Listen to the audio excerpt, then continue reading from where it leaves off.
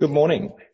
My name is Nathan Scholes, and I'm the Head of Investor and Government Relations for Domino's Pizza Enterprises, and I'm delighted today to be presenting to you the FY22 financial results. We're presenting today from Sydney, Australia, and I'd like to acknowledge the Gadigal of the Eora Nation, the traditional custodians of this land, and pay my respects to the elders, both past and present.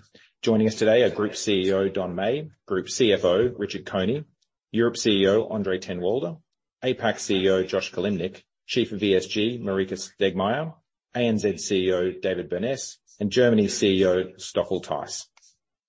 For our Q&A today, please enter your questions into the Q&A function at the bottom of your Zoom screen. Questions sent by email and chat, unfortunately, are unlikely to be seen during the presentation. And with that, I'll now hand you over to Group CEO and Managing Director, Don Meij. Thank you, Nathan, and welcome everybody. I'm going to start on slide 2. One of the things that I want to share up front that continues to guide us around the world when we're operating in 10 markets and hopefully soon actually in 13 markets, is that, every day when we're making decisions through all of these different pace that we have to work at, that we're really grounded in our purpose and our values, and it's helped us all the way through the pandemic and in the effects of the Ukraine war on Europe, particularly, and inflation. Throughout this presentation, if you come on slide 3, we're going to go through it in 3 different parts. First of all, trading through COVID and the outlook and highlights from pre-COVID to now. Then we're going to talk a lot about the inflation, how we're offsetting inflation, where we're getting it right and how we're getting it right. And then the big picture still from the medium term and the long term, which is, where we really believe in the age of delivery. It's the most convenient way to get QSR today, and how we're making sure that we're going to stay ahead in the age of delivery. If you come with me onto slide 4 and just have a look at the big highlights, we were able to achieve the positive network sales despite rolling high comparatives for the previous year. And also with the FX. We've continued significant store openings. In fact, it was a record for organic store openings. Plus, we added the acquisition of Taiwan, which really put us in high strength. And we're within our range for CapEx. If you have a look on slide 5, as we highlight, our network sales were up 4.6 in Aussie dollars, 4.6%. Our online sales, the engine room of this business, up 4.4%. We added 438 stores to the business in the last financial year. We were able to deliver an EBIT that's actually down 10.5%, and therefore our EPS is down 12.6%. If we look at it on from a pre-COVID to now, we really feel that what we promised we would do, we have been able to do, in that we added over $1 billion to our network sales, driven by our online digital delivery, largely at 1.1 billion. We added 865 stores to the network, and that the actual EBIT was up 42.1 million since that period, or up 19.1%. Now, if you come with me onto slide 6, which probably will surprise many investors today, is we're going to talk a little bit about the great success that we're experiencing in Australia and New Zealand. In fact, it's probably been 5 years that the Australian New Zealand business has been the poster child for the rest of the business. Because what we've done since July in Australia and New Zealand is we're, through delivering new innovative products like the cheeseburger pizza, through technology, like we finally got our 3rd generation app and web out, and that's performing exceptionally well.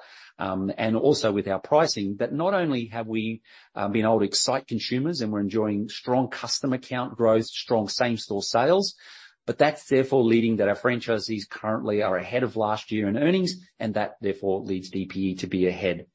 So if we just break that out, because that's the roadmap, and you're going to hear about that because that's already also being applied in Japan, and we expect that will be imminently rolled out in the next 6 weeks through Europe. But if we just look at APAC, APAC has at this point largely offset through its pricing initiatives, through its innovation, the barbell strategy, and so on, the overall food, labour, and energy. We haven't rolled it all yet in Europe, as I just mentioned, although we expect that is imminent. And so far, the early response from customers is rewarding, with positive customer count growth and same-store sales.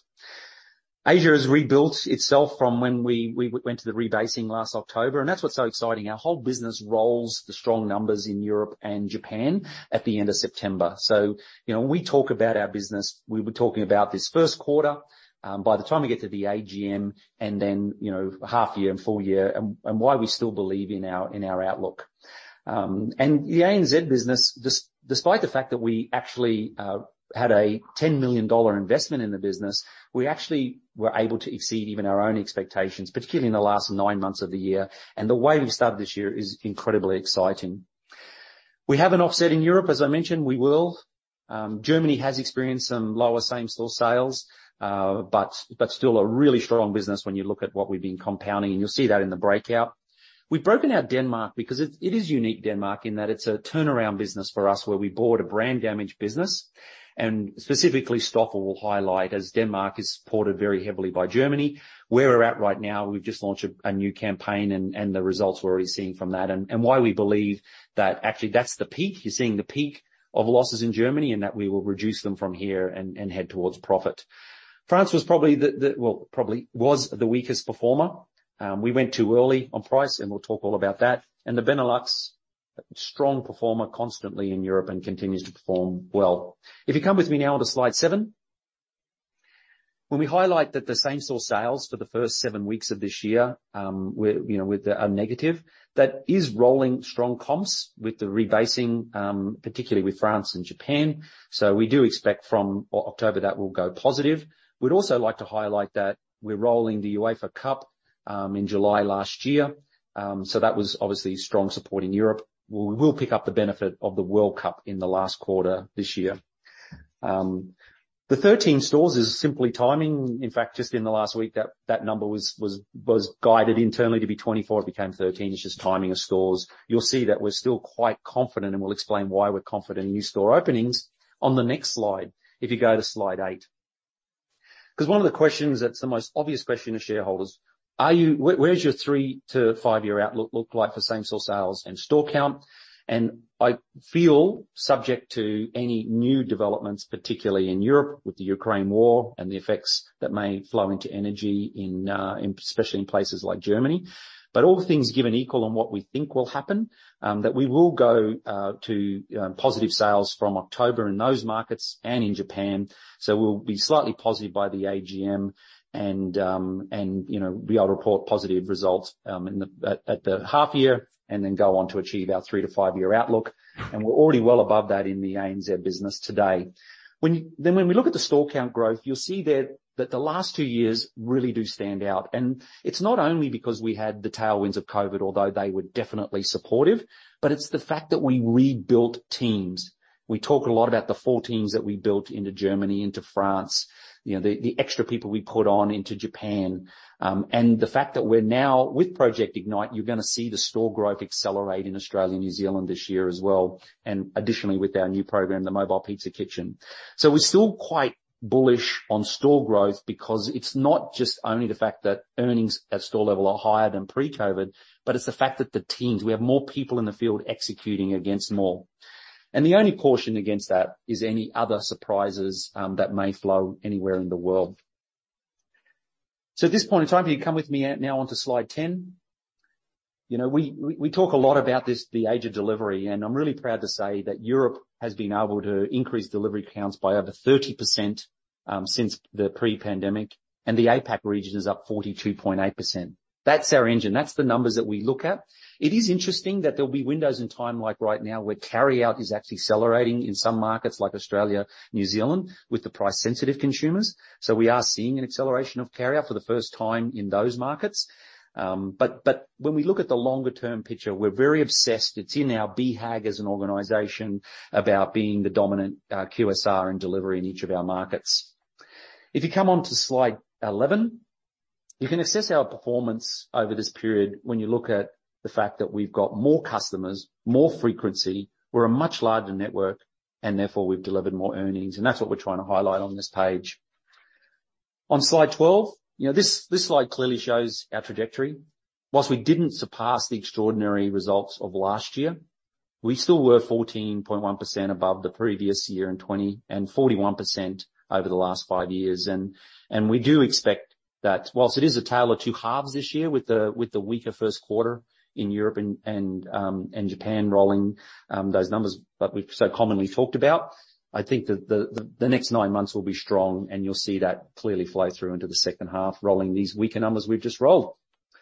On slide 13, you can see that we've nearly doubled our network sales, not quite, in the last 5 years, and we've been able to take our online sales up, 220%. On slide 14, the size and scale of the network, and really proud that we've been able to announce the new acquisition today that's been nurtured for 3.5 years. And that's going to really make sure that we are delivering, and actually will be the over-deliver on the numbers that we were giving as an outlook, as milestones. And I'll talk to that at the end of the presentation.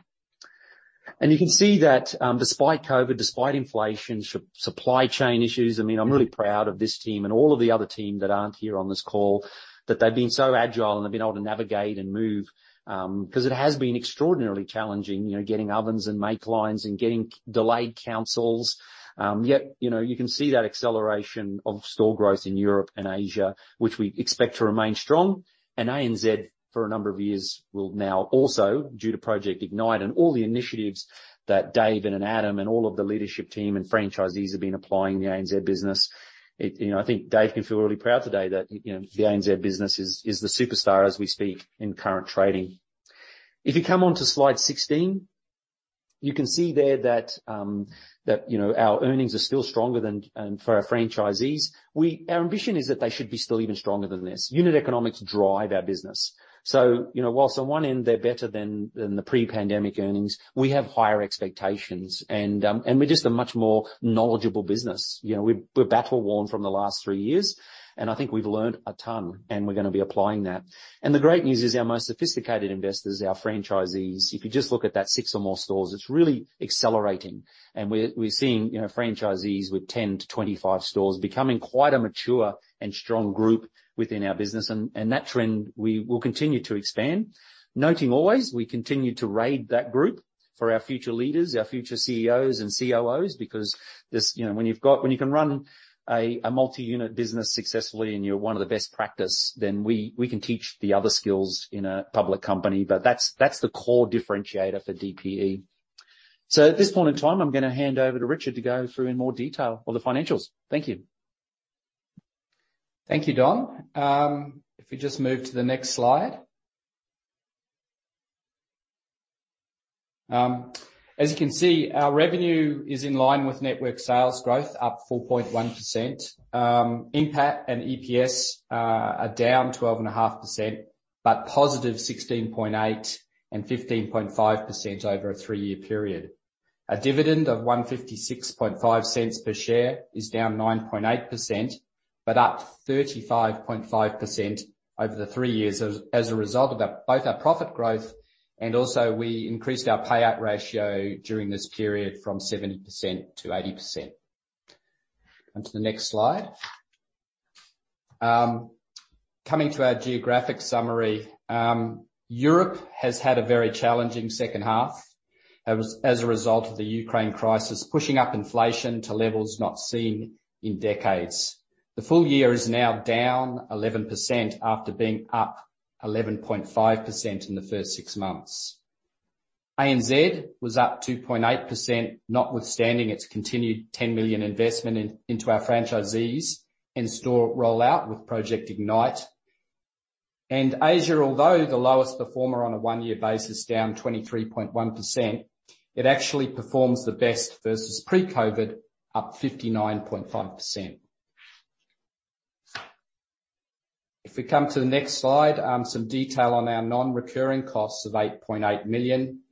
As you can see, noting that we've had an additional 2 million in the second half relating to the class action, now totaling 3.5 million for the full year, and 3.2 million in acquisition costs, predominantly for Taiwan, and also today's announcement of the Malaysia, Singapore, and Cambodia acquisition. In addition, there were actually some costs associated with our assessment of the Italian master franchise, which in the end we concluded was not a right fit for DPE at this time. Moving to the next slide, our cash flow. As I explained at the half year, we have an unwinding of our working capital position due to the extra trading week This is purely a timing, and as you can see in the prior halves, those numbers were still well ahead of the prior 2 years. And also higher inventories that we've had to hold, both for our store construction build phase, making sure we have enough ovens and make lines to open all of the stores that we've opened especially in the last couple of months. Also ensuring we have sufficient food supplies to ensure our stores could keep trading. Our net capex of 137.6 million is tracking per our outlook of between 100 to 150 million. And sorry, Nathan, if you could go back to the cash flow. And our loan book, although increasing due to our growth and accelerated sell down of stores in Japan, continues to recycle, returning $37.5 million. Now moving to the capex.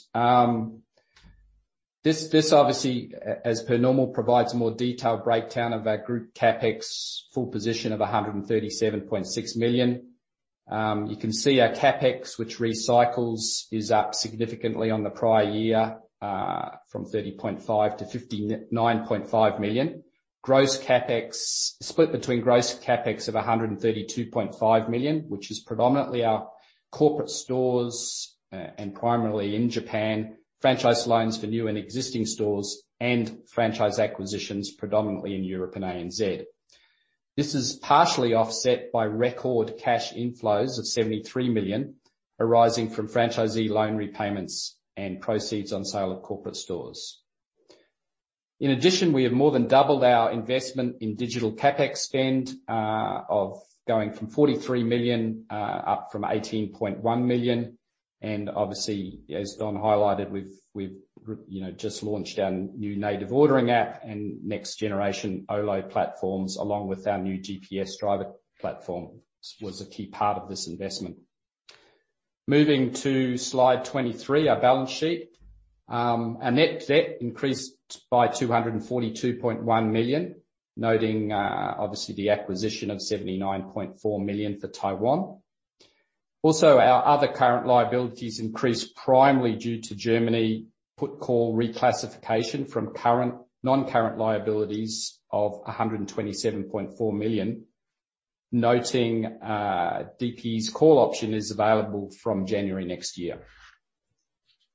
If we now move to the next slide 24. Return on equity and capital employed remains strong at 42.3% and 16.8%. And our net debt and leverage remain conservative, with interest coverage of over 33 times and leverage of 1.7 times. Noting with the Malaysia and Singapore transaction, this will increase to 2.2 times on a pro forma basis. And then moving to slide 25, our group underlying EPS, as already highlighted, EPS was down 12.6% for FY21, but on a 2-year basis, still positive 6.2%. And over a 10-year period, our CAGR is tracking at 17.8%. I'll now pass you over to our next speaker. Nathan. I have to confess that we have an agreement within the executive team today that any person who's on mute has to make a $50 donation to Domino's Give for Good, our charity. And so that's my first $50. So obviously inflation is a core topic for all of our investors, as it is for our customers and our franchisees. And let me take you through that. But first, if we note that we consider this phase inflation and growth, because ultimately growth is the solution to these historic challenges. Now, we've been responding to price increases across the board since January, largely in energy, labour and food. And these cost increases are ongoing, with more labour and food costs in ANZ from July, and visible to us, increases to come in Europe this calendar year. And while Domino's isn't immune to cost increases, and nor is this the first time our franchisees have had to rise to this challenge, our menu offering, our best-in-class operations and our incentive programs for franchisees already in place provide us flexibility in response. The inflationary period has reinforced the importance of our barbell menu strategy, giving customers choices from inflation-busting offerings at one end to premium ingredients where we democratize good food with things like tiger prawns, raclette, and our new burger pizza offering, which you saw at the start of this presentation at the other end of that barbell menu strategy. And those allow customers to trade in from other meal options, including fast casual restaurants. Now, as we noted, customers are also experiencing inflation. And we're seeing behavior changes, including a recent increase in carryout from more value-focused customers. So we believe we have the multi-layered approach, including menu and strategy, to respond to these times. And let me take you through those now. So as Don mentioned earlier, unit economics are the core of our business, and overcoming inflation is essential to those unit economics and requires this multi-layer response. Now, people may sometimes consider we're the $5 pizza company, particularly from an Australian perspective, but the reality is our menu and the occasions we serve are much more complex, not just in Australia and New Zealand, but in all of our markets. And you can actually see the range of meal choices and occasions that we're speaking to when on slide 59. So let me be clear, we have had to increase prices and we will need to do some more, but we can confidently say to our customers, when they're choosing where to enjoy a hot, fresh meal and compare us to their other meal choices, Domino's is always going to provide supreme value to compete for their hard-earned dollar. Now, I'd like you to take you through management's thinking, and our goal is to give you a sense of the significant work that's underway, but without providing a roadmap to competitors in our markets.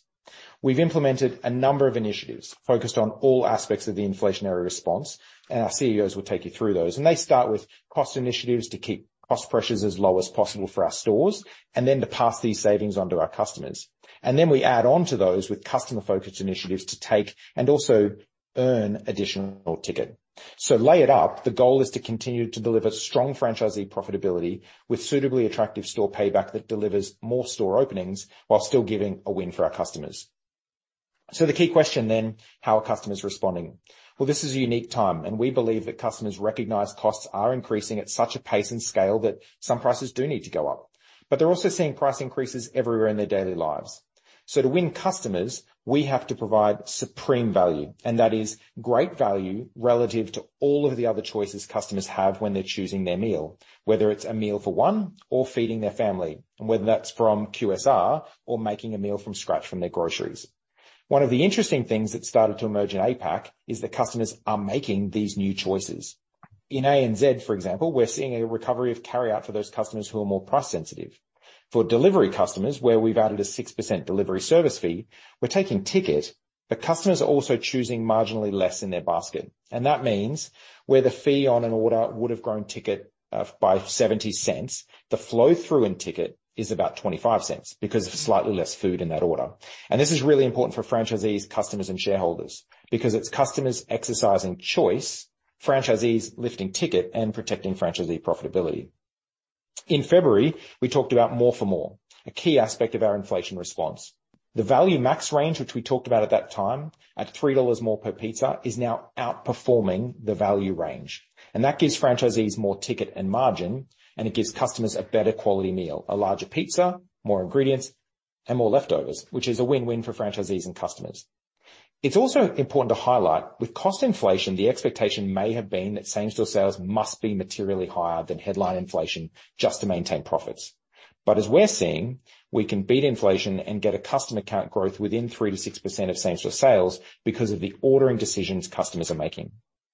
We believe franchisee profitability will rise in the next 9 months from October to June as we roll through these programs, as we've already seen in Australia, New Zealand, and in Japan. And to talk you through Asia, I'll hand you over to Josh Kalimnik, our CEO of Asia Pacific. Yeah, thanks, Nathan, and thanks for the $50 donation. Appreciate it. I've been off mute for about the last 5 minutes just to make sure. But look, I'm feeling good about where we are and what we've built over the last, sort of 2 to 3 years through this COVID time. So if I backtrack to the February announcement, I am feeling good about it because we're about to go through. We said it was going to be a lumpy period. It was. And we're nearly at the end of that. And come 1st of October, we're through that period. So really, really proud of where we've come as a business. And, currently we're operating 1,103 stores in the region. We built about 148 stores in the last 12 months. If you then add the acquisition on that of Taiwan and now the new acquisition that we, Malaysia, Cambodia and Singapore, that's 792 stores that we now have over 5 markets now that we didn't have pre-COVID. And I think that's reflective of our approach to the business. And, I'm quite excited what we can do in each one of these markets, and certainly as we recycle the rebasing period come October. So if you come to me now to the next page, network sales are up 6.7% on a constant currency basis and about 14.3% on a local currency basis. But I look at the 3-year compounding number as my guide because it was such a lumpy period, and I'm really proud of the 75.9% growth over the last 3 years. EBIT is down as we roll some very different trading conditions of yesteryear. And just as a reminder, we were really the only option available for delivery, or safe option for delivery and carry out, and customers flocked to us through this time. The good news is our business is materially stronger than pre-COVID, and that's been part of our core focus throughout this whole time, being very transparent about what we've been doing in the market. Now, we have grown rapidly. Over 40% of our sales come from our new stores. And as these new stores and carve-out stores become more mature, you will see accelerated profit and growth out of those stores. So if we go to the next page, please, Nathan. Underlying performance in Japan, it's really encouraging as it rebuilds after the lifting of the state of emergency. We've said previously that it will be a little bit bumpy, but the good news is it's only 1 more month to go, and the 1st of October, and we're confident that we're going to have a positive sales period for us in Japan. Throughout the year, we've been, reducing our costs. Now, that's not unusual. We've been doing that every year in the business since I've arrived in Japan. But it has held us in good stead, especially as it relates to Christmas and half two. And in fact, Christmas had 400, record sales stores, during that period. And as Christmas falls this year, which is on a Saturday and Sunday, we expect we're going to have more records going forward. We've been moving price throughout the year. We've been doing that. We've been very transparent about doing that. We've been aided by our barbell strategy, which hasn't changed through COVID period. And just as a reminder, our barbell strategy is really aimed at, sort of assessing all the occasions that people want to use our brand. And, when we're moving price, we can actually look at what segments are more elastic than others. And we've been aided by that. And then aided by, big platforms and big layers like buy one, get one free, and half price carry out, where we don't project an actual hard pricing number, and we were able to change the back end. And that's been, received really well by all our customers. The other part of that, of course, is the operations side of it, because lifting price, you also need to maintain and actually make operations better. So we've been talking about how we've been improving our operations. If you look at our delivery times pre-COVID, our pizza scores, our customer sentiment, our NPS, it's remarkably better. We're actually delivering about 3 minutes better than we were pre-COVID. And that's been part of the heavy lifting and all the work we've done over the last couple of years in the business. So this puts us in a really good place to accelerate growth over the next few years. In relation to Taiwan, we've seen strong growth and strong, not only in stores and sales. And it's a challenging environment. It actually lags the rest of the world in terms of COVID. It hasn't opened up completely. There's still lockdowns from time to time. There's quarantine. So it's been challenging finding stores, but we actually have had record store growth and for the market that we're operating in.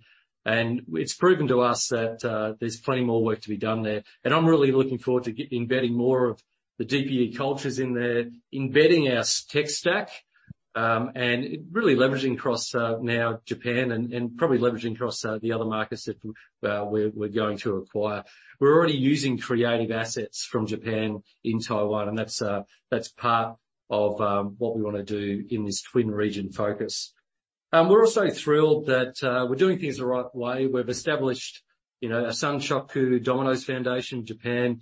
We want to be a company that supports the industries and communities around us. And we've raised about $180,000 for the agriculture, dairy and fishery sectors in Japan. It's a real source of pride for everybody in our business, and really excited to be part of that and to continue that journey. At this point, I'm going to hand over to our new CEO of ANZ, Mr. Dave Burness. Thanks, Josh, and good morning, everybody. I'm a long time in Domino's, but first time in this chair for the for the market call. So happy to join you. And you can see there that in the ANZ region, we finished the year on 883 stores, which is 23 new stores open for the year. And if we go to slide 34, you can see the numbers, and it's already been discussed that in the ANZ business we had increasing network sales of 3.5%, doing just over 1.3 billion in sales, and that has dropped to increasing EBIT as well, with an EBIT of 121 million versus 117 in FY21, so 2.8% increase in EBIT, which over the 3-year basis is an increase of 7.9%. And if we go to slide 35, we've already sort of highlighted, where this has occurred, but I'll try and give a little bit more colour on it. I mean, one of the things to bear in mind with that increase in EBIT is that, we've had headwinds in this year, like many markets. And one of the things, not a headwind as such, but an investment, is Project Ignite, where we've invested $10 million into our franchisees to ensure, continued confidence from the franchisees and continued growth from them. And, we've seen good early signs of that. In fact, we had 30 corporate stores that were refranchised over the course of the year, which shows that the franchisees are confident, regardless of some of those inflation challenges we've got. We also we opened 23 stores, but as we note there, 20 of those stores were actually in half two of the year. So it really feels as though we've got some momentum when it comes to new stores. And included in those new stores are some new store concepts as well that are really driving confidence with franchisees. I'm going to talk about one of those new types of stores in a moment. And we're also, that momentum seems to be flowing into this year as well. So, in the first half of FY22, we only opened 3 stores, but we've opened 4 stores already just 7 weeks into the year, with another 11 stores under construction. So really strong pipeline to start the year. Now, one thing that we did have to deal with this year was that the New Zealand market was closed for the whole market for a 2-week period.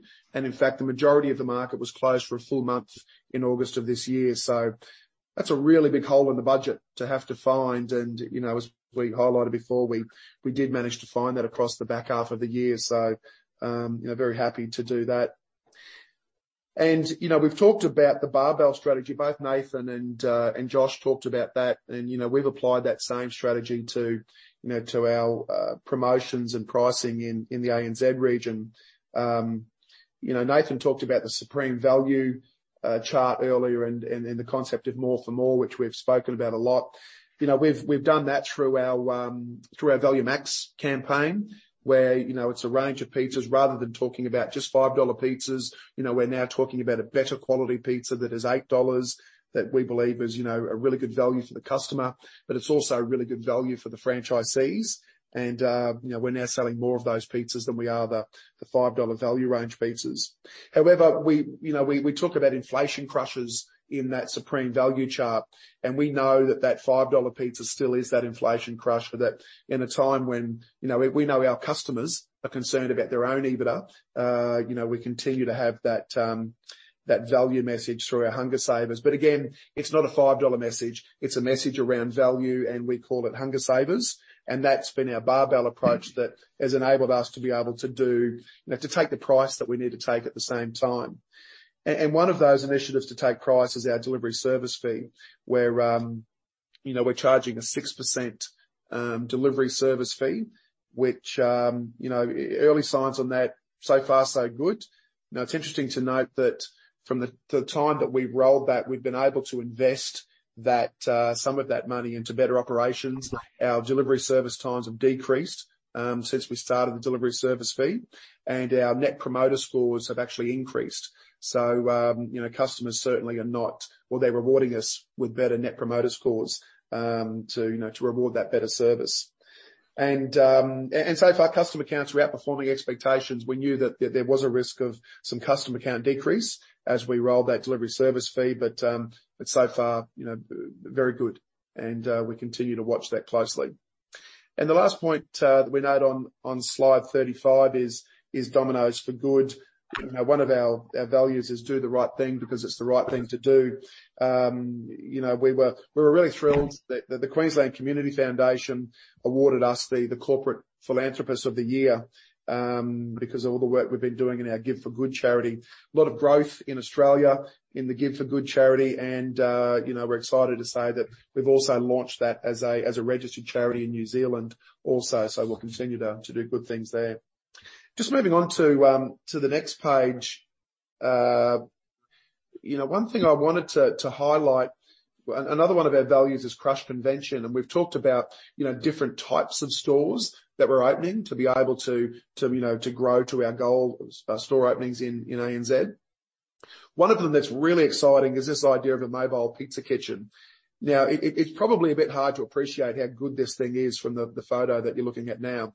It looks like just a food truck, but believe me, it's more than a food truck. This thing is a store on wheels. It's got 2 full ovens in the truck. It's got a make line. It's got a cold room.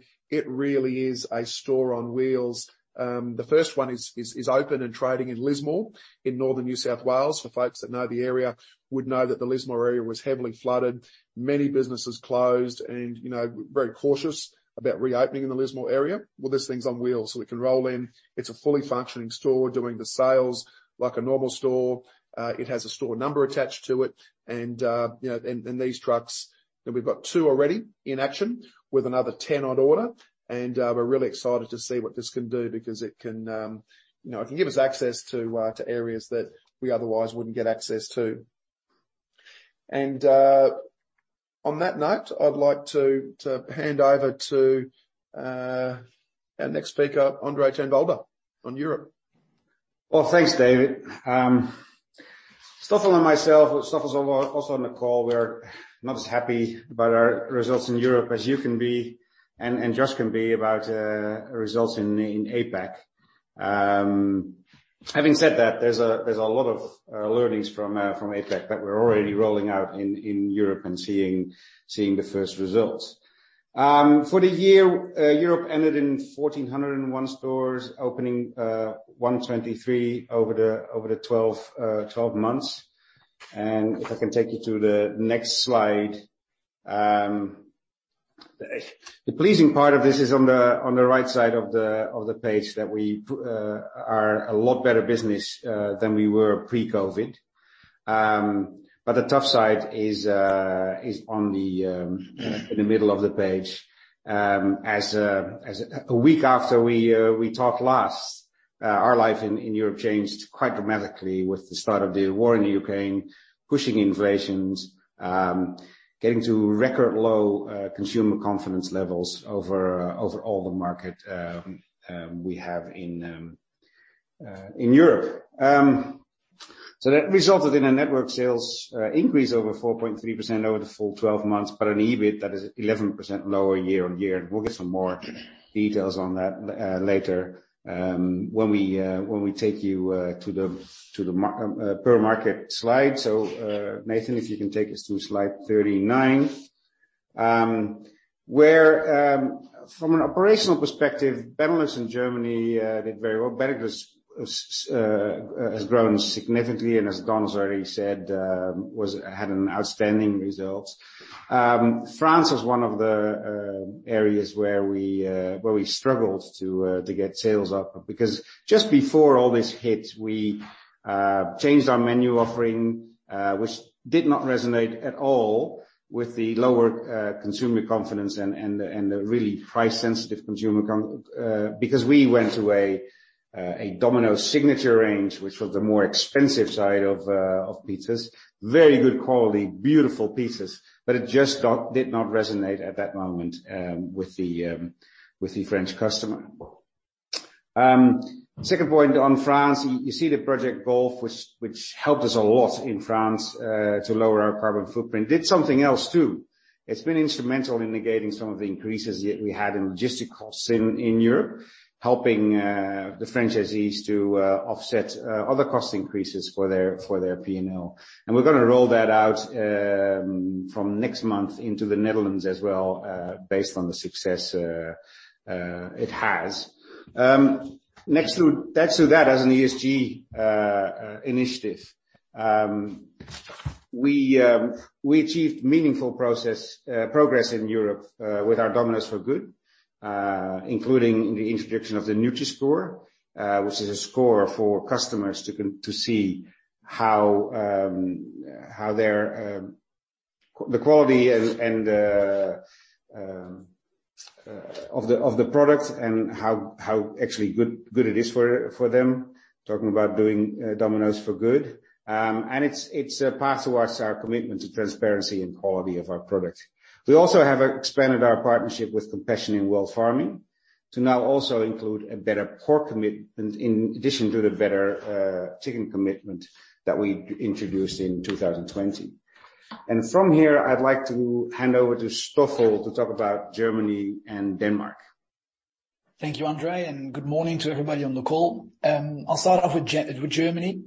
We've seen network sales and same-store sales grow compared to last year. We've opened a record number of 46 stores, but unfortunately, EBIT was below last year's number.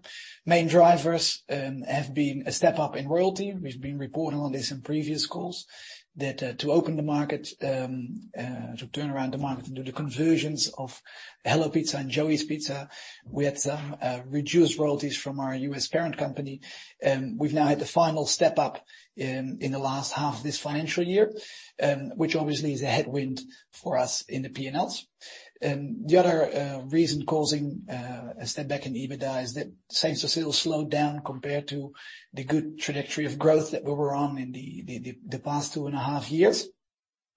As Nathan said at the start, our way of dealing with inflation, and inflation is real in Germany, is growth.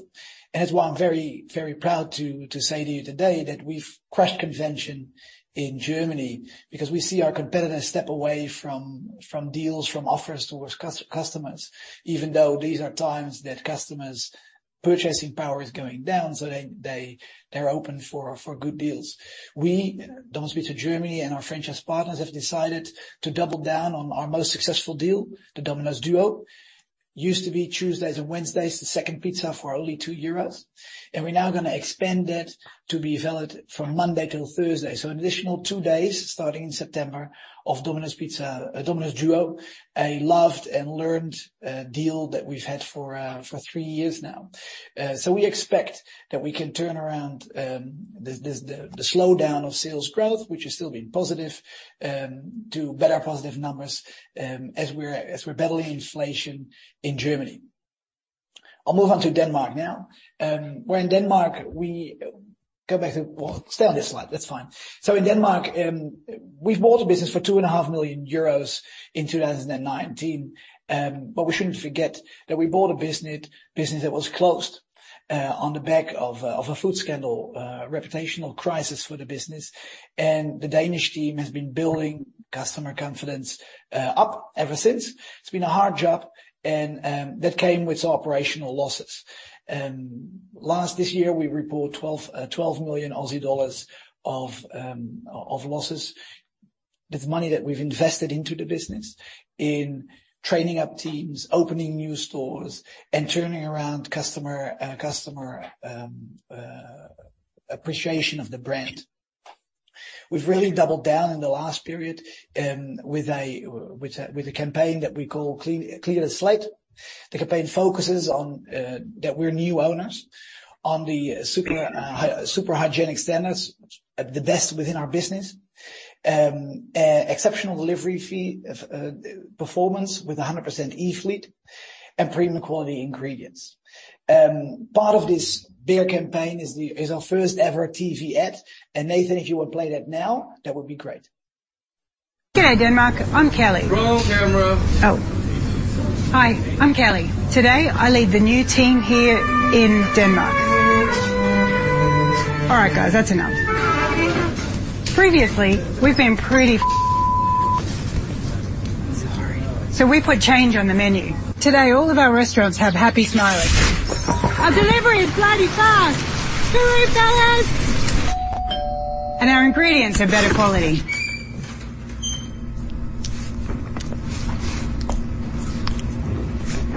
Seriously, mate? Cut!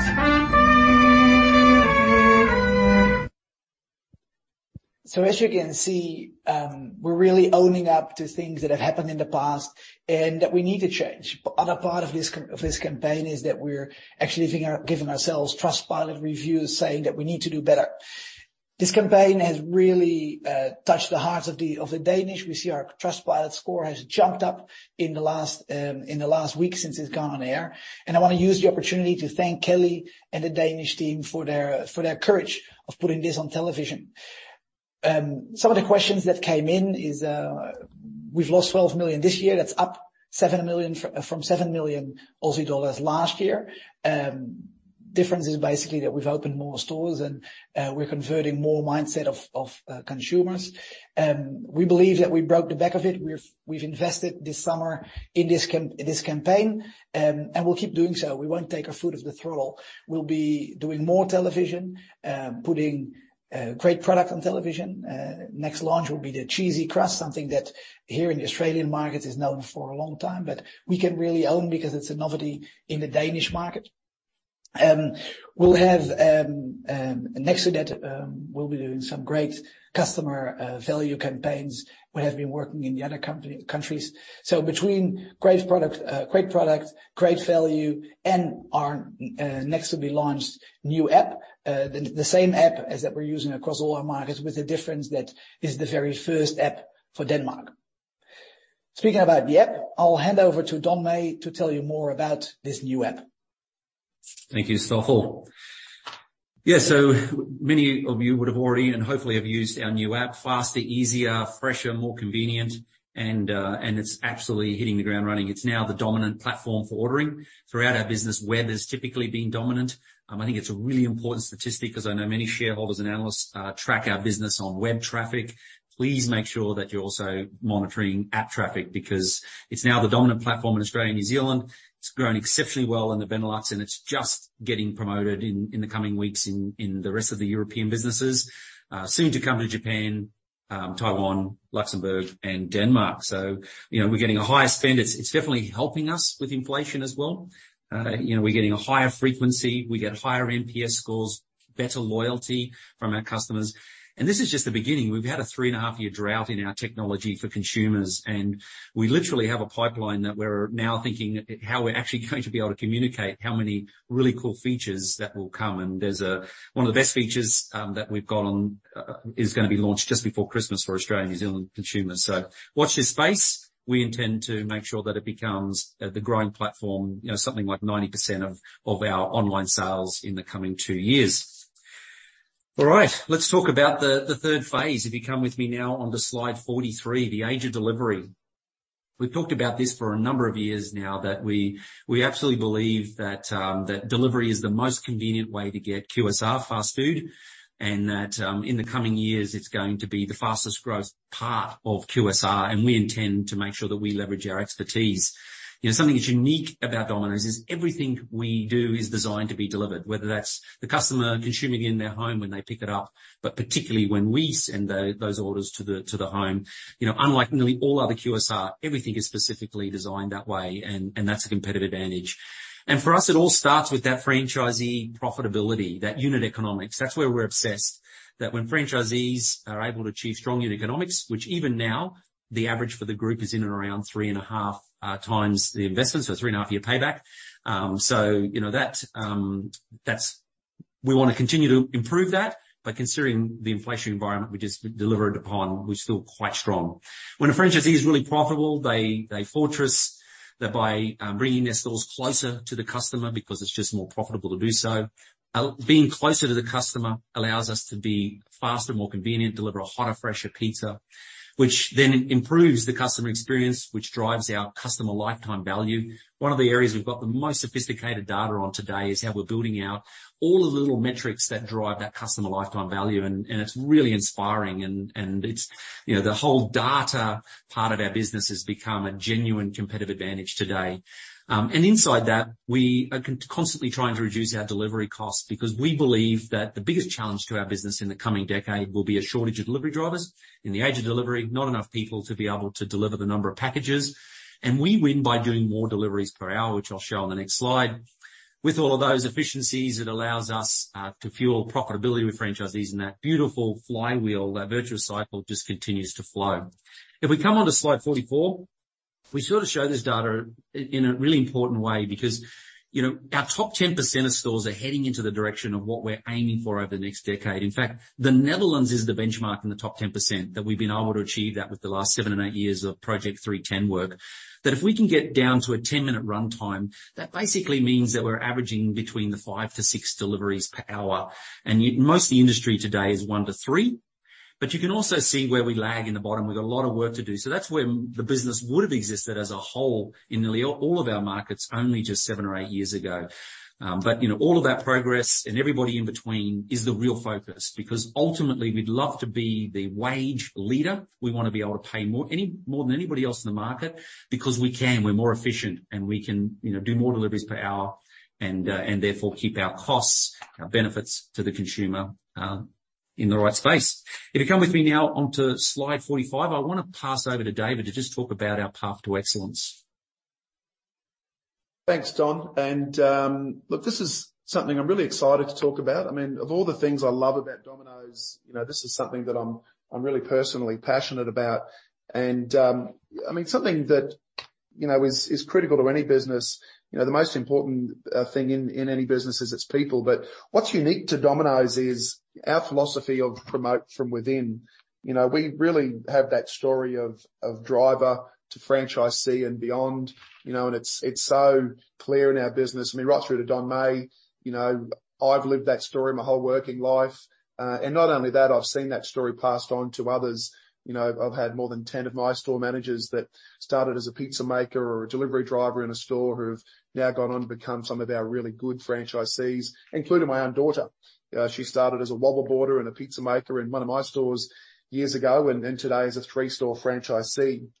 And those franchisees that know that process of growing their team from within to become franchisees, they know what it looks like, they know what it feels like, and they're really good at doing it. And when you look through our successful stores, that's where our best franchisees come from, our most profitable franchisees, and those that then know how to grow others. Now, what we're doing through this program of Path to Excellence is we're going to systemize that process. We're bringing it to life through a program that is it's a proprietary training platform. It's built on a successful platform from the Japanese business called Mammoth. But more than that, it's as I say, the muscle memory, the processes, the habits that exist in our best franchise stores. We're going to make those really easy to adopt for all franchisees across the system. It's live in ANZ now. So we have stores that have been trialing it for the last couple of months, and it will actually be live throughout all 880 stores in the next 2 months in ANZ. And then we'll continue to grow it through FY23, and then it will then spread to other markets through FY23 and 24. And I'd like to hand over now to Marika Stegmaier, who's going to talk about some of the great stuff we're doing with Domino's for Good. Thank you, Dave. Good morning, everyone. In addition to the updates provided by my colleagues so far, I'm pleased to inform you today about the progress we've achieved on group level with our Domino's for Good work. It's important to note at the start of this part of the presentation that the progress we achieved this year is a result of a dedicated leadership team, many engaged team members and external partners who share our passion to do the right thing because it's the right thing to do. And this past year's achievements clearly demonstrate that ESG is a shared responsibility in our company and not just my responsibility. And when I joined DP, I noticed that we've done many great things in the past, but we did not have a global structure in place that helped us to achieve common goals and a meaningful, measurable impact for our stakeholders. Therefore, one of my priorities in FY22 was to build this structure and together with our leadership team, shape our strategy and set company-wide targets. I'm pleased to share that that is indeed what we achieved last year. Firstly, we developed our ESG vision on stakeholder feedback.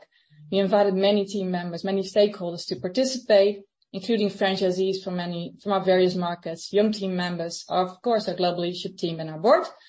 And we launched this vision globally and rolled this out across our markets. And with Domino's for Good, we believe in a better life for everyone. because we want to achieve a positive impact for all of our stakeholders by 2030. As a reminder for this audience, our Domino's for Good work consists of 5 main pillars, and you heard about several examples earlier today in the presentation. It's about our people, our customers, our food, our environment, and our community. And I will elaborate a bit more about the work we're doing with respect to our environment in a minute. As you can see in the graph here, we've improved female leadership in our APAC region, and we're getting closer to 40% female leadership to our 40% female leadership target across all regions. Important to note that the GLT was expanded to include additional roles in FY22.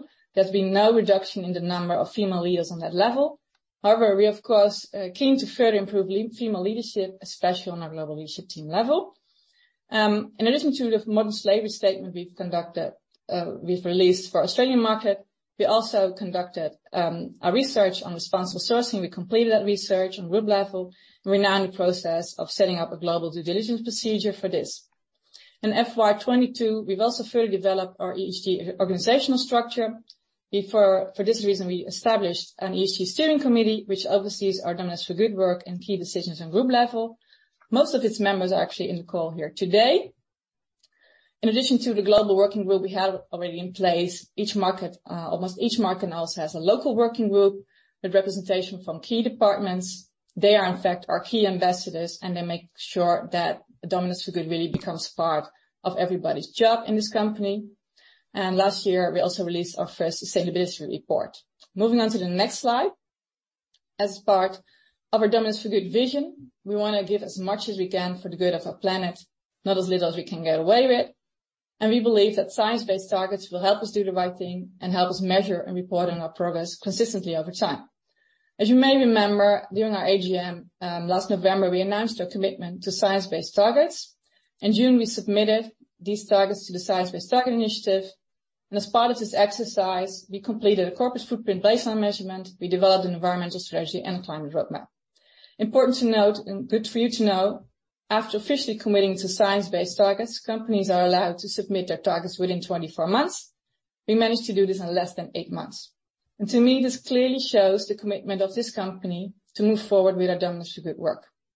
Our targets, also important for you to note, are based on keeping global warming to 1.5 degrees, which is the most ambitious target that's out there currently globally, and reaching science-based net zero emissions by 2050 with intermediate targets for 2030. The targets are now being validated, and that will take a couple of months. Once these targets are validated, we will communicate them to you. And moving forward, we intend to report on our climate progress based on these targets. Moving on to the next slide. As you can see in this slide, our baseline results are dominated by Scope 3 categories. They represent 97% and 99.7% of total footprints for carbon and water, respectively. This is rather typical rather common for a food company. We found that our main hotspots in all impact categories are mostly dominated by purchased goods, followed by utilities and logistics. And we decided that in order to achieve our science-based targets, we will focus on 3 main areas, which are sustainable stores and operations, responsible sourcing, and sustainable product innovation. And for each focus area, we've now set targets and identified the most important actions. And we also established global centers of excellence for each focus area. These centers of excellence will be dedicated with the task of identifying sustainable innovations that can be implemented across our markets, that will reduce our environmental impact, and of course also ensure that they are still an attractive solution for our franchisees. Wrapping this part up, looking ahead, our focus for the coming 12 months can be summarized in 4 main points. We want to further develop and implement our ESG strategy to also include water and biodiversity targets. We want to improve ESG data management reporting. We want to have a solid measurement system in place that helps us track our progress on our metrics. And we want to ensure responsible business conduct, and we intend to further implement our responsible sourcing policy and due diligence process in FY23. And lastly, we want to communicate and engage with our key stakeholders because we want to better understand the stakeholders' needs and opportunities to have a positive impact. And we look forward to sharing more information about our progress in the sustainability report that will be released later this calendar year. And of course, we're very keen to hear your feedback on our achievements. Thank you. I'm now hand over back to Don. Thank you, Marika. Congratulations. Incredible progress in such a short period of time. At this time, I'm actually going to hand over to Josh to just talk about the latest M&A. Yeah, hi everyone. If we can go to the next slide. Yeah, really pleased to announce that our intention to acquire Malaysia, Singapore, Cambodia. You know, it was some 3.5 years ago where we started this journey, and you know, we've come to this point. A lot of due diligence, not just from a financial point of view, but from a fit, whether we could do what we needed to do in this market, and also being respectful, which is a very important thing in this region. So 3.5 years later, we deliver our next acquisition, and you know, obviously with Taiwan before, this is you know, we're very excited about it. You know, we are the second largest pizza chain in each one of these markets, and of course, the first thing for any time we acquire a business is to become number one. So that is our first goal. Of course, it's 287 corporate-owned stores, and you know, I'm sure you understand we've got a sizable corporate business in Japan, so we're going to be leveraging a lot of that knowledge out of there, but also just building upon what they're already doing in the market, which is similar, but we feel that we can bring added expertise there. It really does extend our twin region focus, and we're going to leverage a lot of our knowledge across the business, our infrastructure. We've learned a lot. You know, Japan and Taiwan is, you know, we've been continuously learning with Japan. We've brought that to Taiwan, and we're going to introduce a lot of our things into that business. You know, things like our digital stack, our operational know-how, our marketing expertise, to grow the unit sales, and the unit economics, which is really the thing that will accelerate the store expansion. We're excited about franchising there. It's corporate stores, and one way to think about that is that each of those stores has about 2 to 2.5 managers. So you've got about 500 to 600 store managers who potentially might want to be franchisees. So we're going to be working hard to grow that part of the business, and you know, that will come with recycling of you know, capital of those corporate stores, but will give us that second engine room, which is what I've always spoken about with Japan, about having 2 engine rooms with corporate and franchise started, and each, you know, help the other one grow by finding new efficiencies and new ways to grow in the market. Other great news is we retained all the leadership, and that's important because, you know, there's a lot of people in those leadership teams have been there for 10 years plus, and we've also retained the CEO, who will be helping us out, and he's a 22-year veteran in the business and grew it from where it is now. It was actually Shakey's Pizza, and now it was converted over to Domino's, and he's been growing that business ever since. Also announcing that Ringo Johannes, who's leading the Belgian business, and another 25-year veteran of ours, will be bringing all the Domino's Pizza Enterprises know-how, the high volume mentality, and all the things that we know in the business to make sure that, you know, we can grow sustainably in the region. So very excited about this one. Of course, 5% EPS accretive is great as well. So excited and look forward to bringing you more about this market in the coming announcements. So I'm going to hand over to Don now to bring us home. Thank you. Thank you, Josh. And it's obviously always an honour that we're able to bring talent with 25 years experience to another new market, so it feels really good. If you come with me now onto slide 52, just looking at those milestones, clearly with the acquisitions, we're well and truly on track to exceed those milestones, and that's quite exciting for shareholders, I would hope. If we look at slide 53, you can see there that we're reconfirming our 3 to 5 year outlook for same-store sales, including in this year, and for net capex to be between the range of 3 to 6%. It'll come in that flow, as I mentioned, with the first quarter being softest as we roll to more normalized figures. Obviously, with a cautious tone that we've lived now for 3 years with some pretty dramatic ebbs and flows, and you know, there could always be that change in the market that we need to adapt to. When we look at the now add of Taiwan, Singapore, Malaysia, and Cambodia, we still are going to be opening the material store count, but when you and the numbers that we were already forecasting, but the base just got bigger by, you know, roughly 460 stores. So we're now just saying that 3 to 5 year outlook more looks like 8 to 10%. We've just added a bigger base. If we have a look at going forward, the way our cost structures are built, it's important that we literally start reporting in the 2 the twin region strategy in the way that we run the business with Europe and APAC, because the way things work now, to be illustrative to shareholders, we want to be able to show it as the right cost structures and the way that we're running the business. So from 12 months from now, the ANZ business will be rolled in to be reported under APAC, but we acknowledge for shareholders that we'll continue to report for the next 12 months with that. And we would also like to highlight this is outlook. It's not guidance, and the way that we can best see the business today.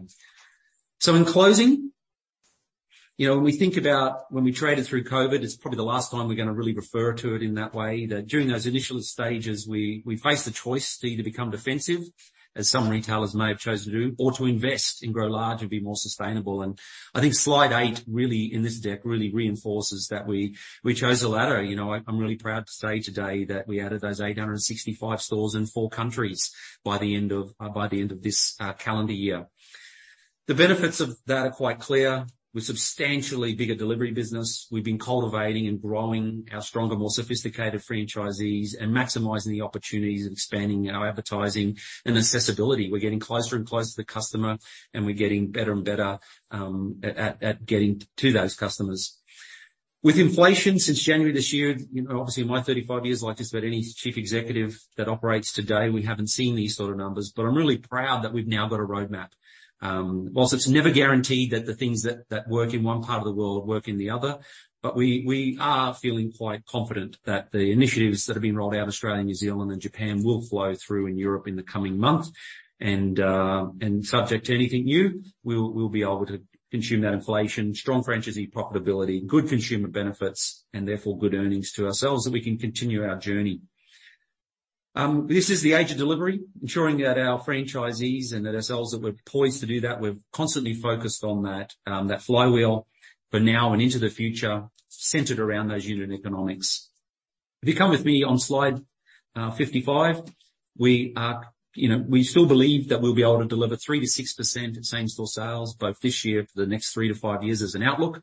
And management, we believe that our customers have the choice. And with our barbell strategy, with our really big heavy push into new products, technology and pricing initiatives, we feel that we're a lot more certain today than we were just only 3 months ago. Ironically, we're in a very interesting window where actually some of our biggest commodities of cheese and grain or wheat have actually come off to more normalized periods. It could be just a window in time, but we'd actually been forecasting in all of our budgets that by January we're going to take another material increase. That may not end up being the case with the current benefits that we're likely that could achieve with cheese and wheat. The new organic store growth is still going to be 8 to 10% on average over the next 3 to 5 years. We've built the teams. Those teams, in fact, we're even still just slightly increasing those teams with the new markets. We expect to hit the ground running in the 3 new markets as we did in Taiwan. Really impressed with how quickly the team in Taiwan were able to turn on stores and apply all of our high volume mentality. Very excited about the path to excellence. It's going to, I believe, be another competitive advantage. Today we employ approximately 100,000 people at any one time throughout the network.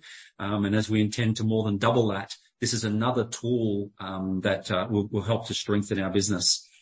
And we can't wait to, Josh and I are up next week in Malaysia, Singapore, Cambodia to talk for the first time beyond the senior executive to all of the team and welcome them to the Domino's Pizza Enterprises network and all of the great things that we can share with investments in them and the investments in bringing new technology, the data that we have, the product development, the buying power.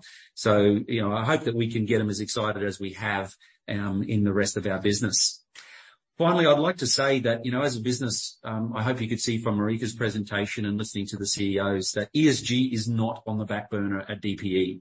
That despite the short-term pressures that may come at any one time, we're absolutely committed.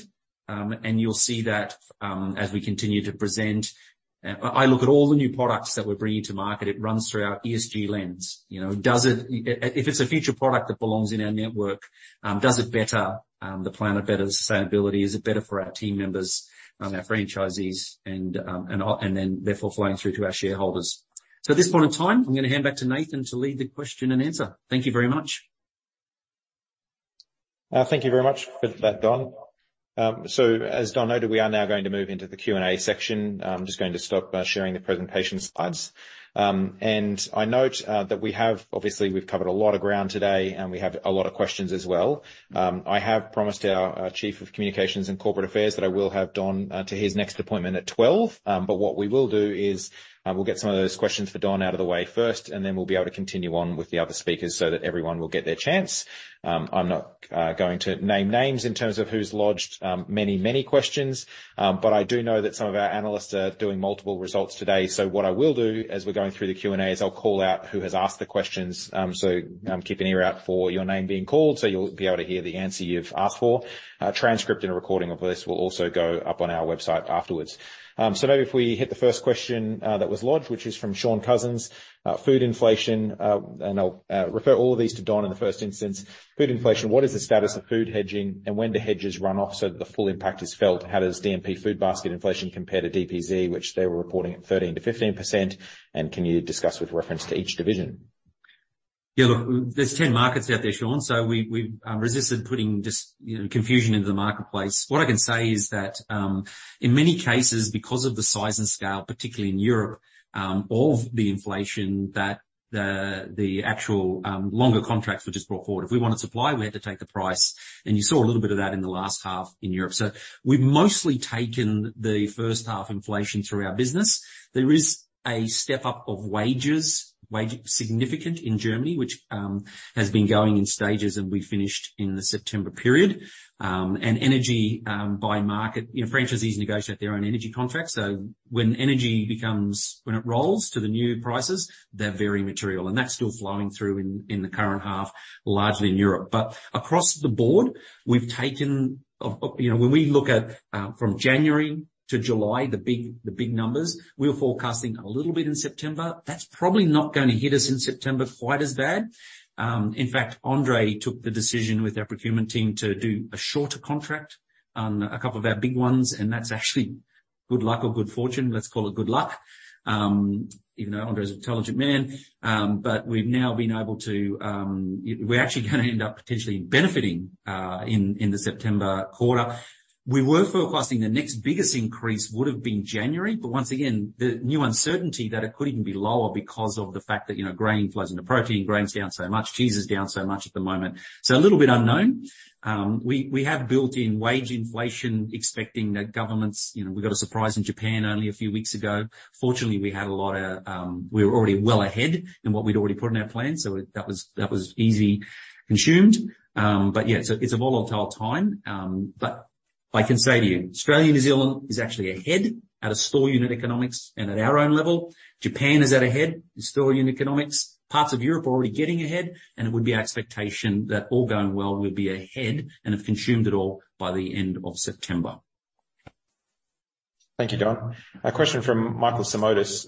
Why is network sales growth currently year-to-date worse than same-store sales growth when you've opened so many stores? And what does that mean for network sales growth in FY23 if you're going to be in the 3 to 6% same-store sales growth range? Yeah, a big part of that's obviously FX. Another big part of that doesn't include Taiwan right now, but it will include Taiwan as soon as we roll owning Taiwan last year. And of course, it's then the split stores and so on, that stores that are not in that. And with the number of stores that we've opened up in recent times, there's stores that are removed. The more mature markets are big quantums of same-store sales, which is a fair part of Europe and a fair part, obviously Australia and New Zealand.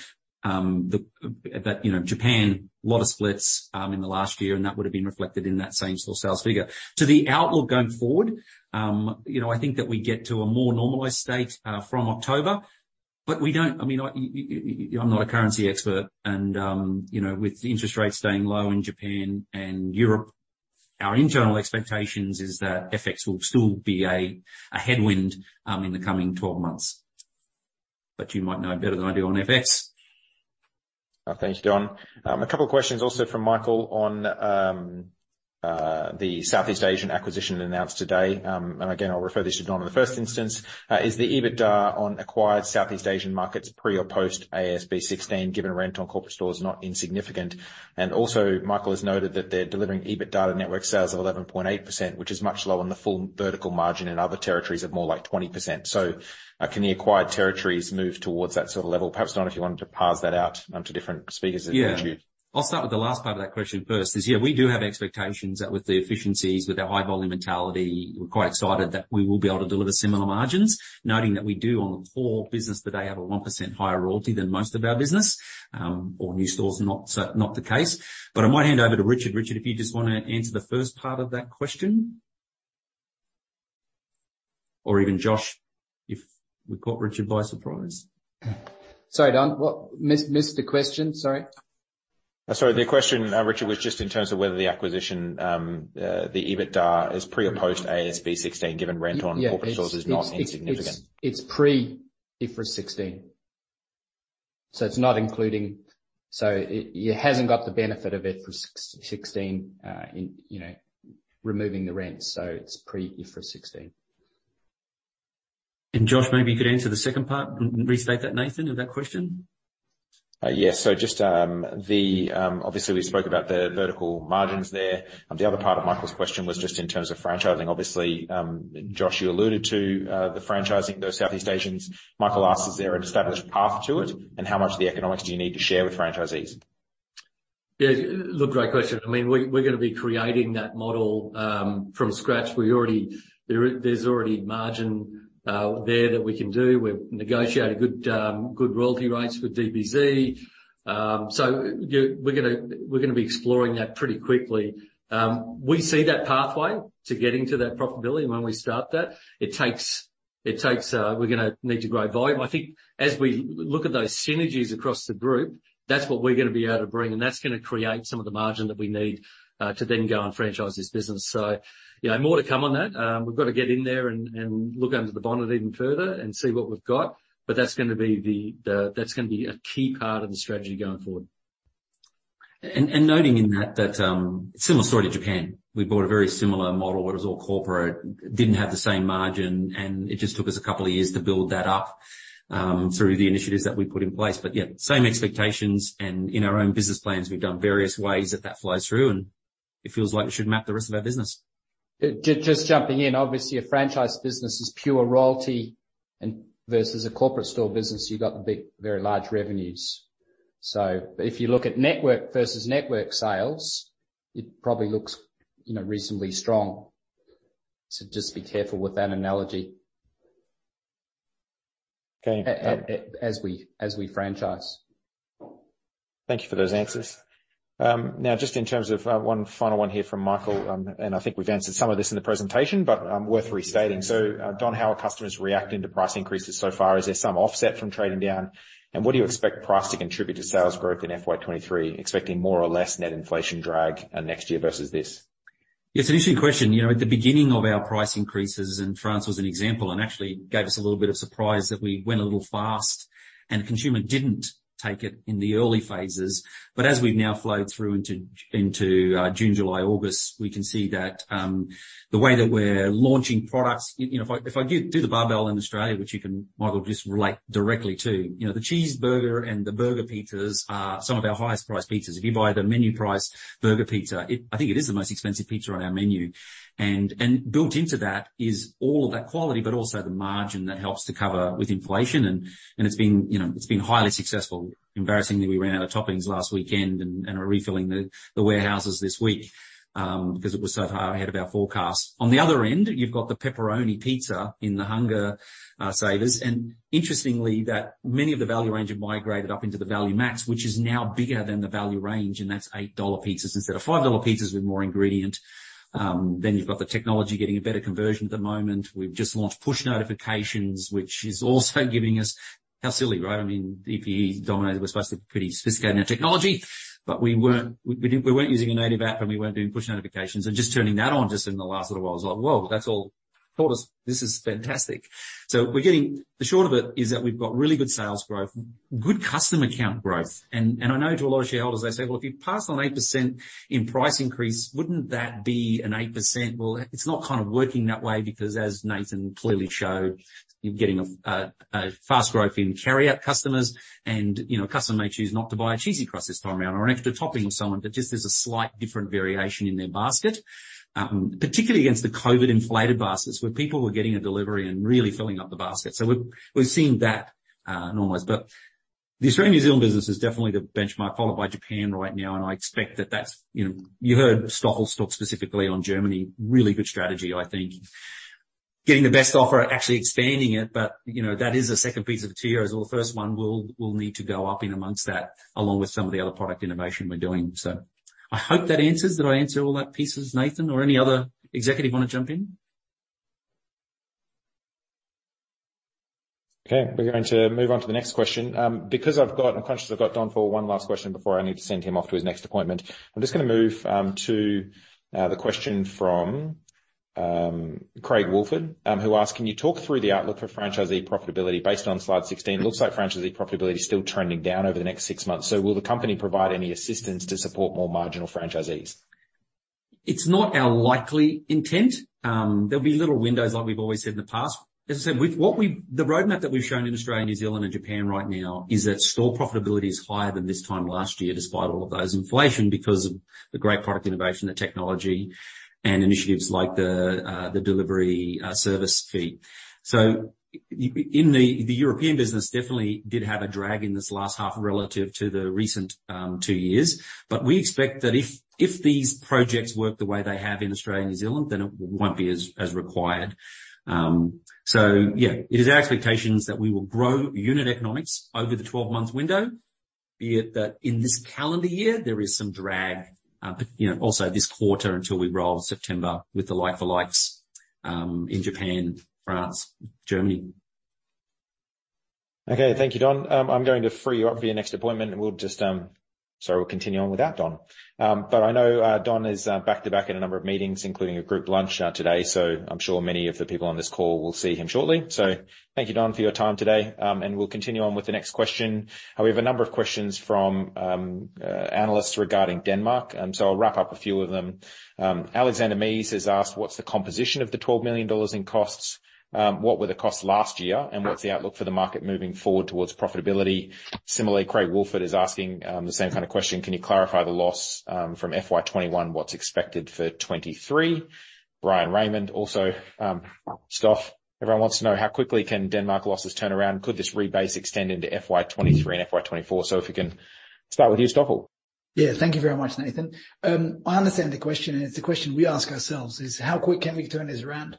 And what we believe is that with the current initiatives and what we're seeing today is we're really positive. There's a way out. How long it's going to take us exactly, that's very hard to quantify.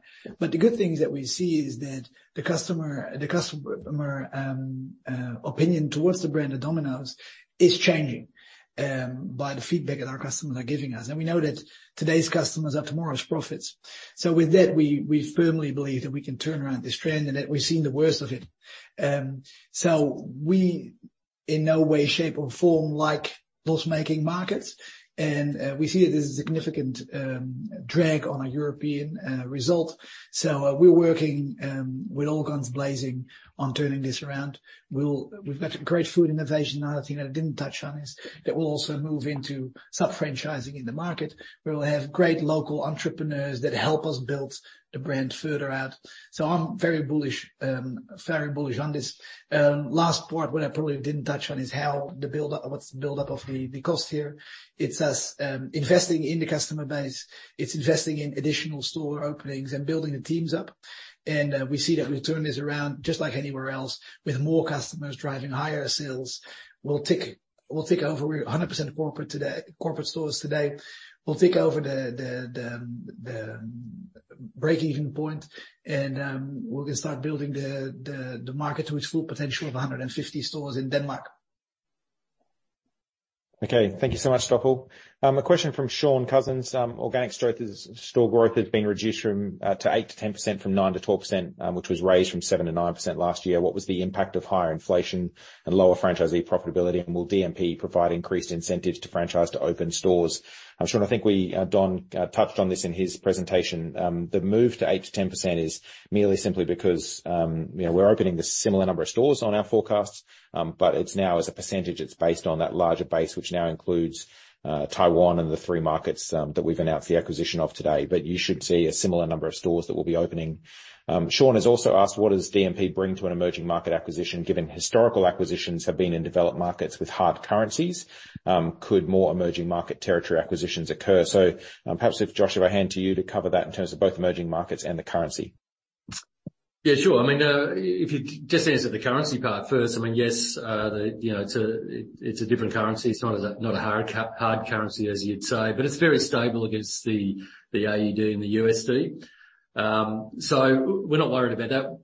Typically what we can bring is, I actually think it's quite exciting, as we try to cement our number one position there, or as we drive towards it, is that, markets like that can't typically afford some of the bigger things. And with our size and scales, we can actually get, first class apps, first class tech stacks, and a range of other things. So there's also an ability here to think about this as a lower cost of doing business for some of the other things that we do across DPE as a group. So that's the other way to think about this. It could offer us some synergies across the whole group. I think overall, I think, Singapore is actually a very stable currency. If you think about, the food buying that we do, I mean, they've still got to buy the same mozzarella. Mozzarella's mozzarella, right? And that's all driven by commodity pricing. We can actually bring those types of synergies to this market, and that's the type of things. But then it's really about our know-how and what we can do, around franchising, around operations. This is a family business with respect. We're in favour of growth, so we're going to be investing, ahead of that to try to build, a strong business. There's also other things. This is a commissary style model. There's probably some back of house dough manufacturing that we should be doing to lower the cost. So kind of a similar playbook to Japan, where we harmonise freight across the business, where we looked at ways to find lower cost of doing business. These are the things that we bring to the market, and that we've got know-how and expertise in. So very excited about pushing those initiatives through those markets. Thank you, Josh. Just staying on Asia for a while. So how much did FY22 earnings benefit from COVID in Malaysia, Singapore, Cambodia? And is this the right earnings base to use when modelling the acquisition going forward? Richard, do you want to take this one? Sorry, say that. Sorry. Yes. How much did FY22 earnings benefit from COVID in Malaysia, Singapore, Cambodia? Is this the right earnings base to use when modelling the acquisition going forward? So, probably Josh, you can chime in, but they're very similar to us in that they've got all of those COVID, being a delivery business, they've got all of the COVID benefits in that period and had an extraordinary year. And probably part of the challenge is us when we were doing the due diligence of this business, not trying to, wanting to pay for that, let's call it, out of cycle, benefits from COVID. So it was just a very similar situation to what we've experienced especially in Japan and I think Taiwan, Josh, but maybe if you jump in on that, but that's how I think about it. Yeah, I think it's fair. It's a fair question. And by the way, what you didn't see behind this is we spent a lot of time on this question ourselves. So if we look at how long we've been working on this deal, which is 3.5 years, but more specifically over the last couple of years, we really took our time on this. So it's a fair question. We think it's the right, we landed on the right number, and we can see that there's a business to build here, based on the foundations that are already there. So, all those questions we had to answer in our own head and for our board as well. Okay, thank you. I might just change to gears to Italy for a moment. A couple of questions from analysts. I don't have names in front of me at the moment, sorry. What was it about the Italian master franchise that made it not the right fit for DMP at this time? We've had a few people ask that, including Alexander Mees. Perhaps, Andre, if I can pass over. You were very closely involved in looking at that business. What was the reason it's not the right fit at this time? I have been working on potentially acquiring Italy just as long as Josh's been working on Singapore and Cambodia. And at this time meant basically two things.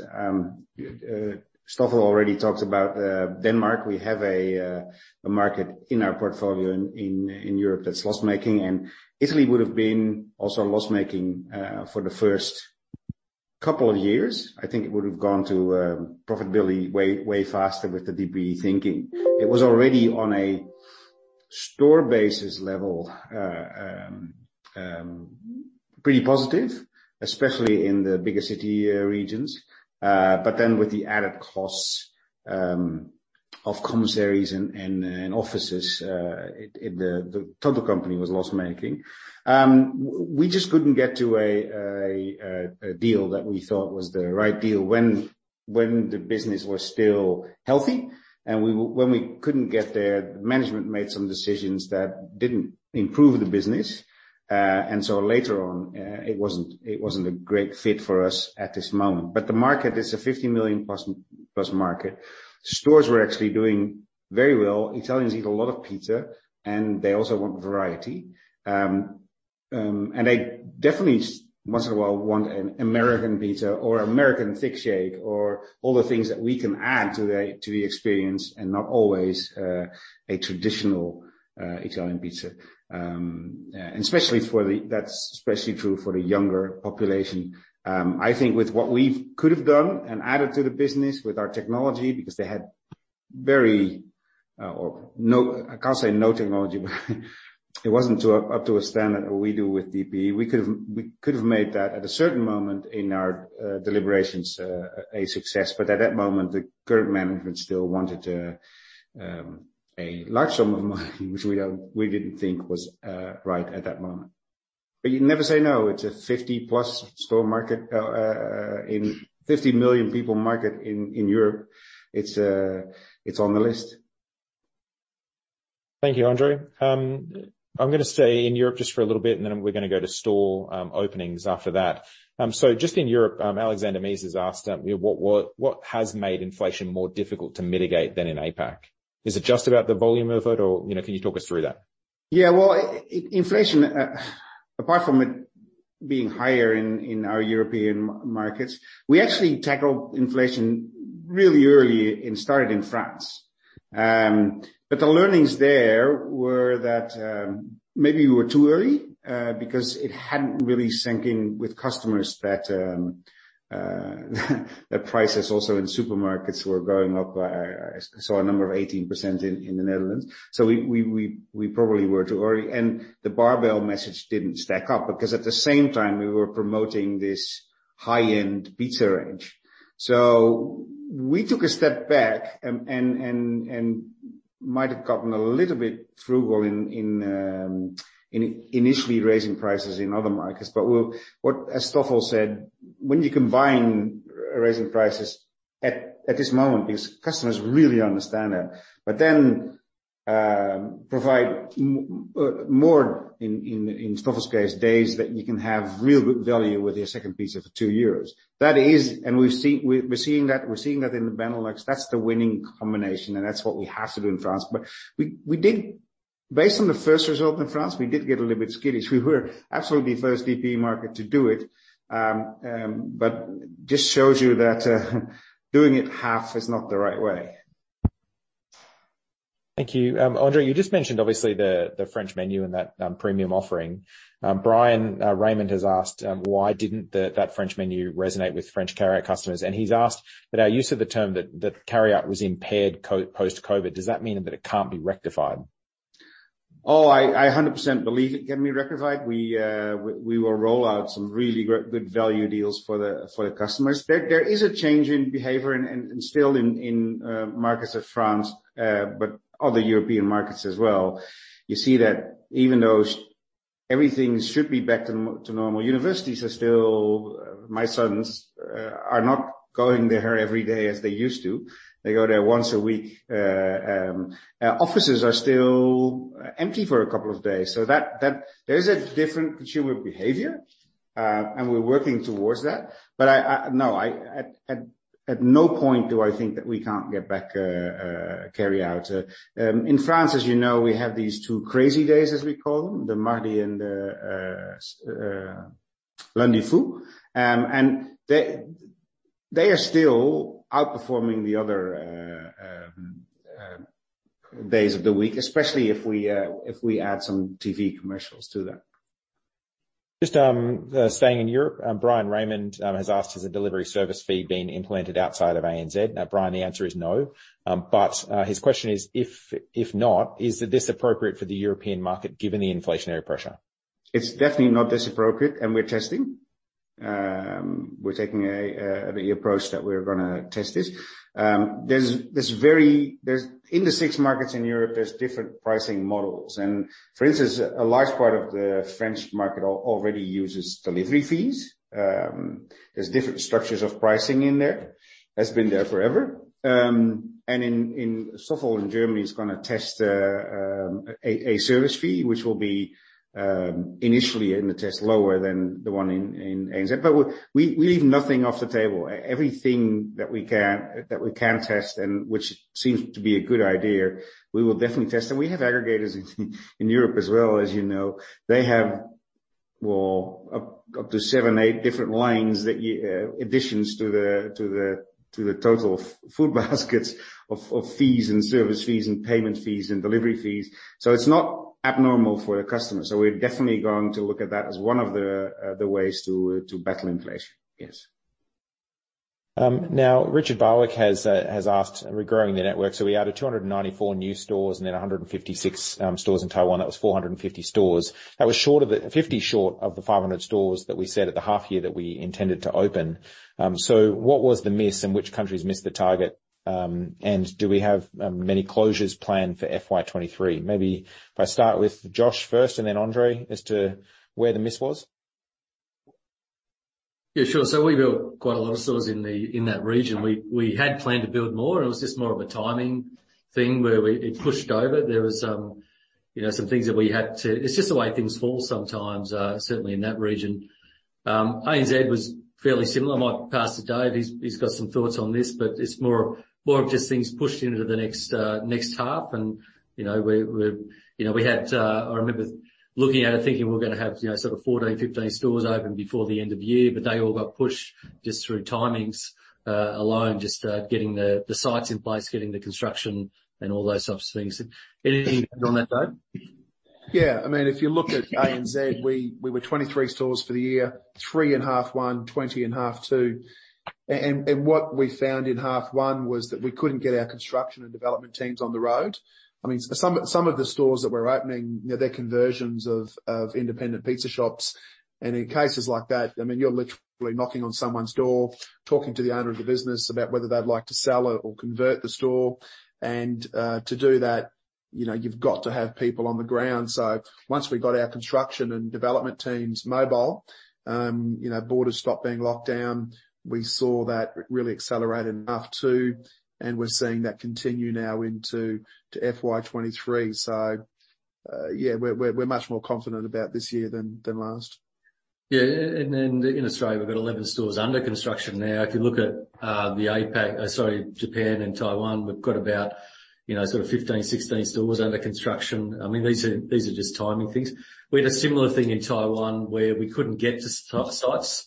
We couldn't get even the leasing companies to turn up either. So that sort of pushed it out. We're going to get, we wanted to get 21. We didn't quite get there, and those things push. We also have to, in Taiwan as it relates, we had to invest into our development teams, and that was only recently that they've had a development department. So they were running on a very small overhead there. So we've put those people in place now, and we'll start growing appropriately. But probably over to Europe. Yeah, what we are seeing in Europe is that the window of store openings has become larger, mostly due to utilities. We were sort of expecting with the wind down of COVID measurements that we would get in a normal rhythm of timing for getting electricity and gas in stores, but it actually became long. Also, these companies have staffing issues, making sure that we're connected.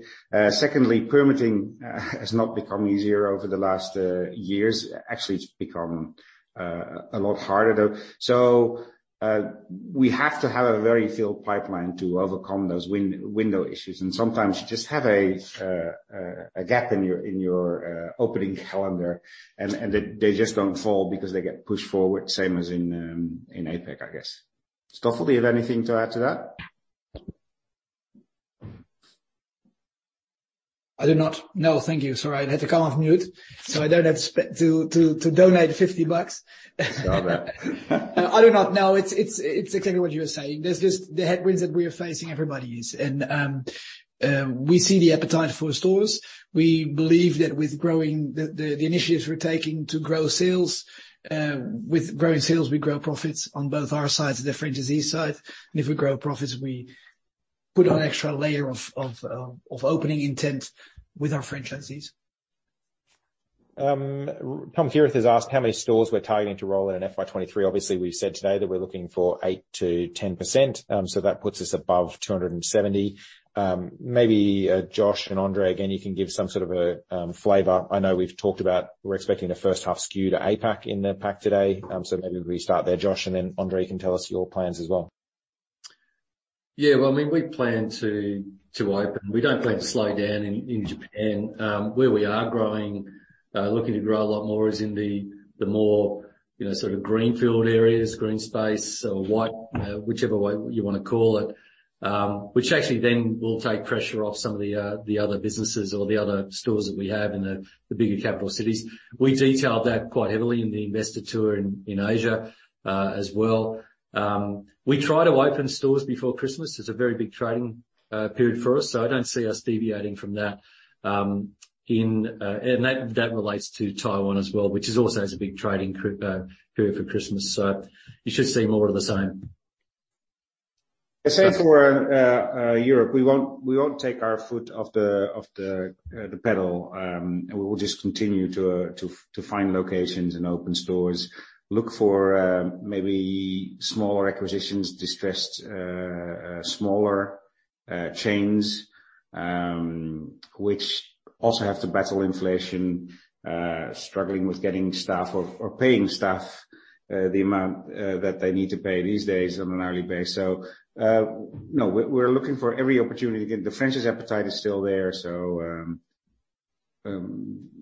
the 8 to 10% for us in Europe is we also look at a little bit more, obviously, because we still have markets that are not even close to their full potential. So the key question then, and follow up from Richard Barwick on that, is just franchisee appetite. Maybe if you could describe, has there been a slowdown from franchisee appetite, or are we still seeing a high level? If I can start with that, the franchise appetite is still there. There's still a lot of confidence, but there's also a lot of unknowns. There's a lot of franchisees that expected, okay, once COVID is over, things are back to normal, and they've gotten even worse after COVID, or even more interesting, as to say. So yes, franchisees think about what's their next play, what's their next store, and if everything goes hunky-dory, it's easier to open stores. Then they have these inflations to overcome. But I think in general, franchisees have seen what we were able to do during COVID, what we're able to do in the early days of inflation, what our thinking is, how we think about battling this with this multi-layered approach. They see that we're having initiatives to reduce their costs. Project Golf is one of that springs to mind. That we are smart about increasing prices and at the same time still delivering great value. So I think the confidence of franchisees in the system, how resilient it is in also tough times, makes that they still want to open stores. Josh next. I saw everyone light up and come off mute for that question. So Josh next, then Dave, and then Stoff. Well, I might go to Dave first. He got missed out on the last question. So Dave, do you want to? Dave, over to you for franchisee appetite. Yeah, I think that there was probably a pause on appetite around May, June until they saw how we handled the inflation in ANZ. And I think that, we've talked about the fact that we seem to have navigated that inflation pretty well in July, and I think the appetite is back now for franchisees who are looking to expand. We went on the road and did what we call a road show throughout June, and we went to every capital city. The executive team went on the road and spoke to most franchisees in the system. And once we mapped out the strategy for FY23, it was a combination of a pricing strategy and an operations strategy. We polled the franchisees after that as to their confidence in the strategy, and that rated at over 83% confidence in that strategy. So, that confidence in the strategy will then transfer into confidence into expansion. Yeah, very similar for the Japanese franchisees and the Taiwanese franchisees. It's all about the strategy. It's about how we communicate it.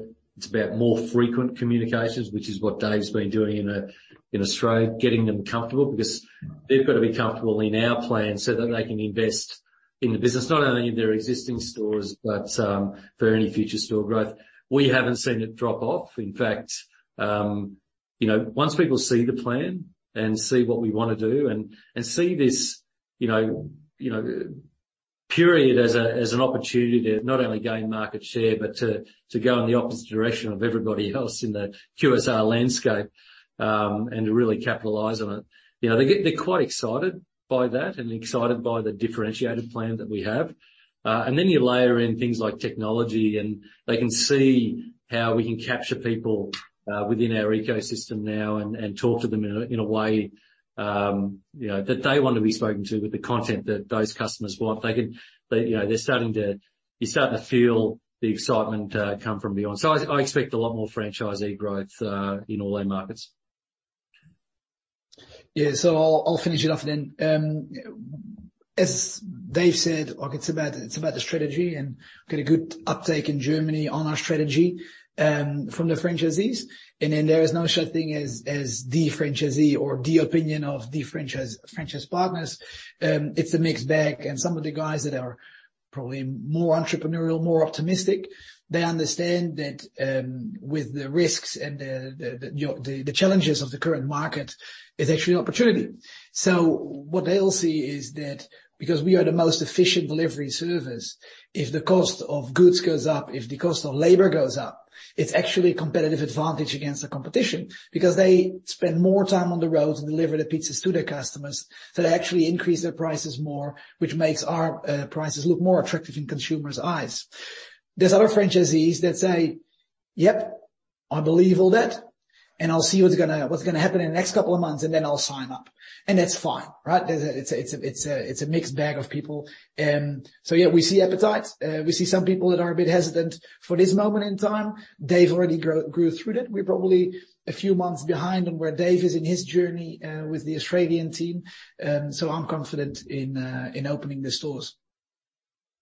Thank you so much. We're going to have to wrap up shortly because we've gone well over, and this is the first year that we have not been able to burn through all of the questions. Richard, I've got a couple of questions in terms of the acquisition in Southeast Asia, from Richard Barwick, Lisa Deng. Just asking, the acquisition associated 5% EPS accretion, is that 5% post-funding? Richard is saying that seems to imply just a 1% cost of debt. And so can you confirm what that cost of debt that you're assuming? And the potential earn-out seems significant. So what kind of EBITDA would have to be in order for that to be paid out? I know Richard's very keen to talk about the cost of debt. Yes. So, look, we're basically funding this, as we've highlighted, from cash and debt facilities. We've already got commitments from our current banking syndicate to fund the acquisition. Yes, the interest costs are in line with our current funding costs, so is relatively low.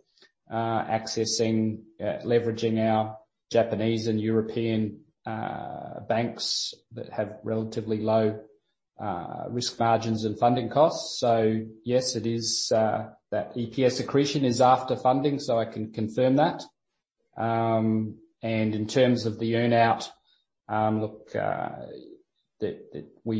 that's a worst case scenario. Sorry, that's a top. Maybe Josh, if you maybe go into a little bit more detail on that. But in terms of the earn-out, yeah, it will be delivered if they achieve the multiples that were included in. Remember, we get the benefit we get the benefit on the other side of that as well. So, you kind of might think that's a scary number, but if you look at it, we'd be happy to pay the earn out because we'll be benefiting on the other side of that as well. So I don't really see it as a problem. I'm not sure who asked that. It might have been Richard Barwick, but I don't see this as the issue. I mean, that's what we want to even go and exceed that if we can.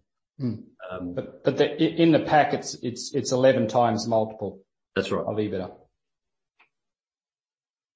I'm just going to, a quick question for Josh then, just in terms of, and because I know I've got to free you up, how long you've retained. Sorry, I might want to add that's 11 times multiple pre-IFRS on EBITDA.